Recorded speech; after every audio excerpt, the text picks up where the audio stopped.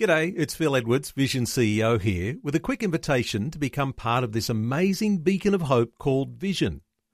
Together we can put our love into action to help people of all kinds build or rebuild their lives on the truth of God.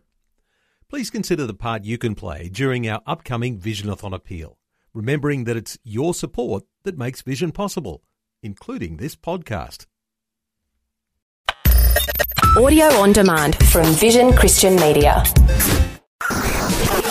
History Makers. In the late 18th century, William Wilberforce was converted. Almost single-handedly, he broke the shackles of slavery. People there were just totally different. We are looking at the footprint of God over the last 2,000 years. History Makers. Since the Roman legion destroyed Jerusalem in the year 70 A.D., the Jewish people have a nation of their own. And he said, well, no, Randy, we're not all just faking it. There's a living hope, and his name is Jesus. And I believe that that's really why you're here. Christ died for us. History Makers. Hi, and welcome to History Makers. I'm Matt Prater. Today my guest is John Dickson, well-known author and speaker and media guy, working with the Centre for Public Christianity. A great bloke, also a former singer-songwriter. We're going to hear a bit of his story. Mate, welcome to History Makers. Tell us a bit of your story. Where were you born and raised? Born on the North Shore of Sydney, near the beach, loved it. Grew up in a family that had no Christianity at all. I'd never been to church or said a grace before a meal or Sunday school before I was about 15 or 16. So typical Aussie home in a pretty nice part of Sydney. Loved life. Got hit hard when I was a youngster. My dad died in a plane crash when I was 9, and that obviously had a massive impact. But the rest of my family existence was loving and safe, so I'm very thankful.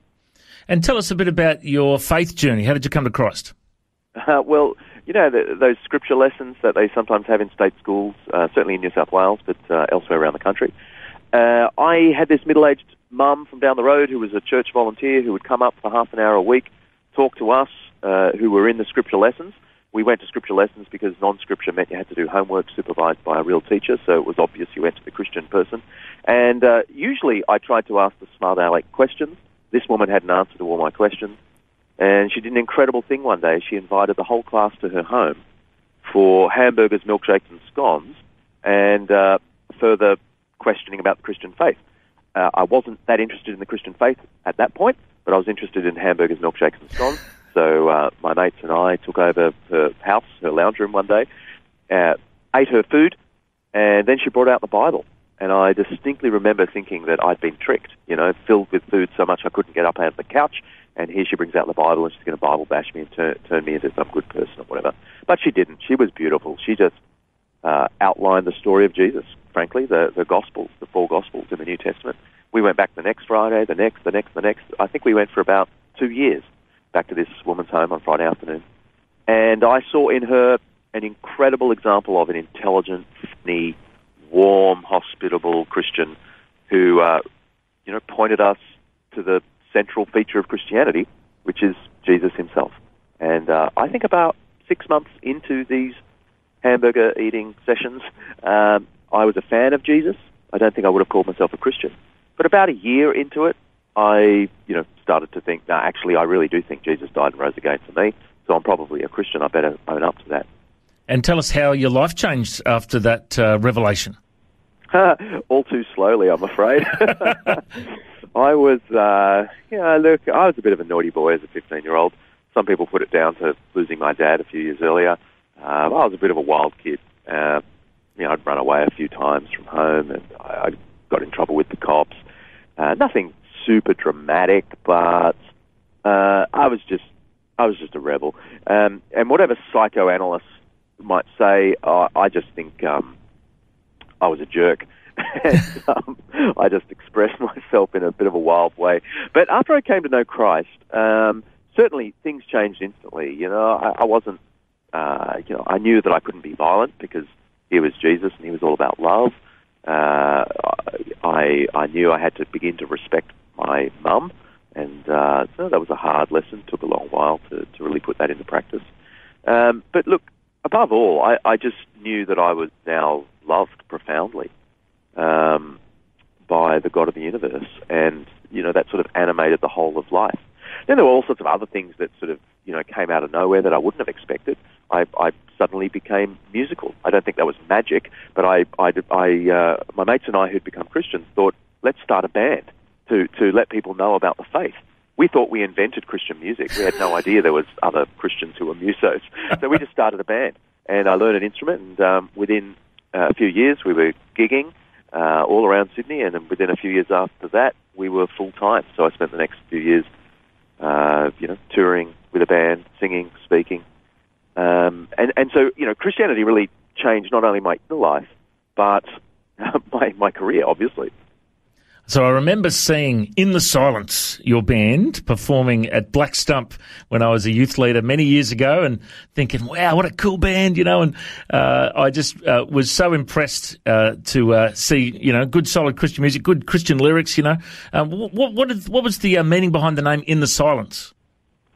It was one of those things where it popped into our head, sounded cool, and then I think this is how it happened, it was many years ago now, but I think we then backfilled it with meaning. And the idea that we used to say was that this period we're in now is the calm before the storm of Christ's return. That we are in the silence before the kingdom comes.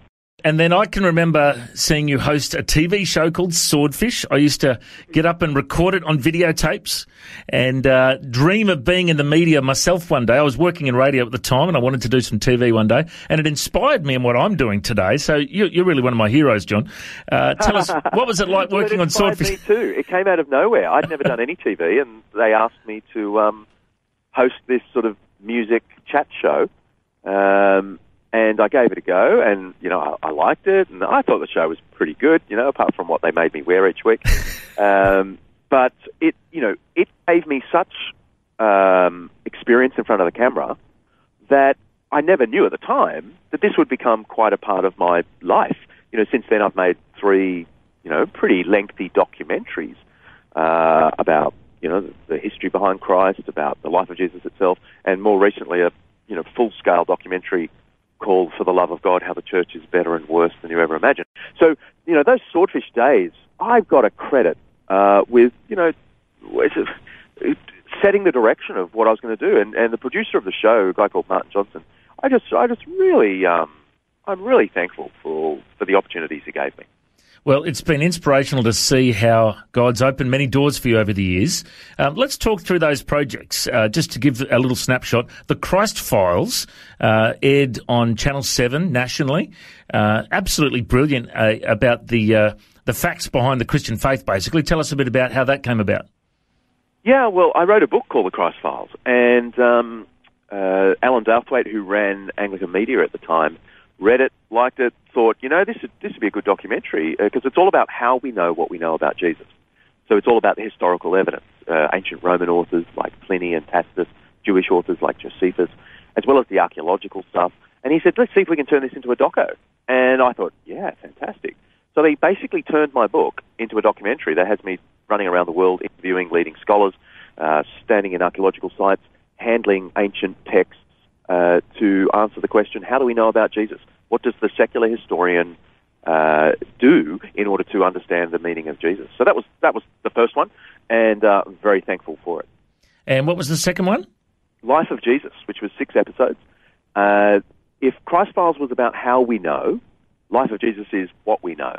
And so it was mostly shot in Israel, trying to follow the story of Jesus from the beginning to the end, and answer the question, what do contemporary historians say is real in the life of Jesus? And we just track that right through his wining and dining with sinners, his reputation as a healer, his proclamation of the judgment of God coming on the world, his claim that he would die for the sins of the world, the crazy claim of the early Christians that they'd seen him alive from the dead. We confront all of this content from the perspective of the historian. It's absolutely brilliant. You know, I've seen the footage, and I've been to Israel twice on a couple of tours, and it just changed my perspective of the Bible from black and white to being in full colour. What was the experience like for you? It's cool to know where Capernaum is and what it's like and where Nazareth is and what it was like. It does allow you to kind of picture this ancient text that you're reading. Yeah, absolutely. It's got to be something every Christian should aspire to one day, to head to Israel and walk where Jesus walked, because it just gives you perspective.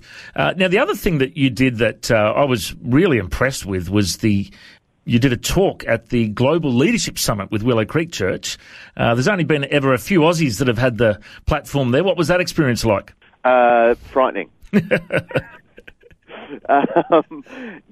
So, what was crazy was that, only minutes before I went on, did they tell me, look, don't worry so much about the 8,000 people in the auditorium you're speaking to. It's the 100,000 people watching live that you've really got to think about. So would you please use the 5 cameras as you deliver the talk? Because that's really how you're going to connect with the 100,000. I was like, what? I was just getting my head around speaking to 8,000. Now you're telling me to talk to camera 1, then camera 3. And so, I have no memory of it, to be honest, and I've never watched it back. So, I've heard nice things about how it went, but it was one of those times where my brain was in another place, so I can't tell you anything about the talk itself. I know what I talked about, but I don't actually have any memory of giving it. So what was the theme of the message that you brought? Humilitas. So I wrote a book on humility, which is, ironic, and it's really about how humility came into the Western world, changed the Western world, and is a key factor in leadership to this day. Fantastic. It's wonderful to see Aussies punching above their weight, speaking at locations like that around the world. Now, the other thing that you're connected to is the Centre for Public Christianity. Tell us a bit about how you got involved there. Yeah, well, I started the Centre for Public Christianity about 11 years ago. Some friends and I had this vision to start a centre that would be sensible and generous in its understanding of the Christian faith, and try and promote that to the wider world through the media, mainly. Writing articles, producing documentaries, books, scholarship. And we just slowly built it. So Simon Smart was one of the first involved, Greg Clark and I. And then we just slowly started employing other content providers and directors. We employed Alan Douthwaite, who's the media director who directed all 3 of the documentaries I've done, including the most recent one. And we just built from there. So I was with them for 10 years. I've now stepped back from them. Simon Smart now runs it, but I still do some stuff with the Centre for Public Christianity. It's a wonderful organisation, and I know that you've had some doors open recently. Of course, you've been on Studio 10 talking about your recent doco, and you were on Q&A a while back as well. Let's start with Q&A. What was that experience like? Terrifying, like the Global Leadership Summit. Because they put me right next to a world-famous atheist, a guy called Lawrence Krauss, a professor of physics, and obviously they were looking for a bit of a fight, an intellectual fight anyway. But to be honest, I quite enjoyed it. I've never really felt that scientific arguments against God are very successful, and so I was very comfortable talking about that. And it was a great opportunity to talk about Christians not really being afraid of science, because we get all the science, plus we get Jesus Christ. So we get to know all about the mechanics of the universe, like Lawrence Krauss is trying to tell us, and we get to know the person behind the universe. So Christianity is science plus, not life without science. That's wonderful. I was so impressed with it. I was yelling out, "Come on, go, John! You can stand up. You can, because it can be quite intimidating in that crowd there." And I was really impressed. And then Studio 10 have had you on a couple of times recently, talking about your latest work. What's that involvement been like? The new documentary, do you mean? Yeah. Yeah, For the Love of God. Subtitle gives it away, which is how the church is better and worse than you ever imagined. And it's a history of the terrible things that have been done in Christ's name, and the beautiful things that have been done in Christ's name. So, witch trials, crusade, inquisitions, terrible stuff, but also the beautiful influence of Christianity in giving us hospitals and schools and charities and, shaping Western culture in a profound way. So it's shot in, I think, 15 countries. There are 3 of us who present the documentary. And the overall theme is, look, the church has done terrible things and beautiful things. But we hope audiences will ask the question, which of those 2 things is true to the founder, Jesus Christ himself? Because I think anyone can tell Jesus not only, taught that we should love one another and love our enemies, he actually died as a display of that love to bear into himself the judgment those who were opposed to him should deserve. That's the meaning of his cross. So I think anyone who understands that that's the center of Christianity knows how to interpret Christian history. When Christians are doing violent, hateful things, they're not following Jesus, they're disobeying him. When they're setting up hospitals and charities and seeking to love the world, they're obviously inspired by that beautiful tune that is what Christians call the gospel. It's a wonderful idea, talking about how bad we've been and how good we've been. And, it's being real, because a lot of people just focus on the bad things that have happened and don't realise all the good things, hey? Yeah, so it's easy to overreact as a Christian, to hear people criticising Christians, Christian behaviour, and we exaggerate our reply by saying, no, you don't understand, and we do great things. But actually, the truth is the church has done terrible things in the past and today, and yet the truth is the church has done beautiful things in the past and today. And the key question is, which is truer to Jesus Christ himself? Which was what Jesus actually asked us to do? And I think the answer to that is super clear. A while back, you really challenged the guys at Hillsong to write a song about the Apostles' Creed. Was that you that instigated all that? Yeah, it was crazy. I just tweeted that Hillsong would be doing world Christianity a favour if they produced a song based on the most used ancient summary of the Christian faith known in the world today, and that's the Apostles' Creed. I said, if you could turn that into a song, that'd be awesome. Well, they tweeted back, yeah, we'll give it a go. A couple of months later, they rang me and said, we've got a demo of it. Do you want to come and have a listen? So they took me out to breakfast. I had a listen. They listened to, my own comments. I loved the song, but they also listened to some of the comments I made about it. And a couple of months after that, it came out, and it was just that hugely successful and beautiful song, This I Believe, which many churches around the world sing in multiple languages. And in some ways, it's elevated the status of the Apostles' Creed in churches that don't actually say the Apostles' Creed anymore. It used to be that all churches said the Apostles' Creed in church services. I mean, I know that's not very common anymore outside of the mainstream churches, the Anglican, Lutheran, Presbyterian, and so on. But now it's they've made the Apostles' Creed even more famous, which I'm very thankful for. And the guys at Hillsong, I just love them. I know they get some criticism, but having come to know them, they love Christ. They really do want to understand what his word is saying, and they want to reach the world. So I count them dear friends. So I got a brilliant idea, mate. I reckon we need to get In the Silence to reform and do a cover of Creed, and then make a video clip, start up Swordfish again, and you can play the video clip on your own show. What do you think? Maybe not. I don't know what I think. I'm speechless. Oh, that's great. No, fantastic to be able to catch up with you, John. And if people want to find out more about your ministry, the website is johndixon.org. There you can see links to all the books, DVDs, and music and different information about John's life. Absolutely wonderful to connect with you, mate. I reckon you're a history maker. Thanks for joining us. Thank you so much. God bless. Thanks for joining us on History Makers. If you'd like to listen to this interview again, just go to historymakers.tv. There you'll find links to Facebook, Twitter and Instagram. You can subscribe to our iTunes podcast or check out our YouTube clips. And you can find out about History Makers TV. We are a faith-based ministry and we appreciate every donation.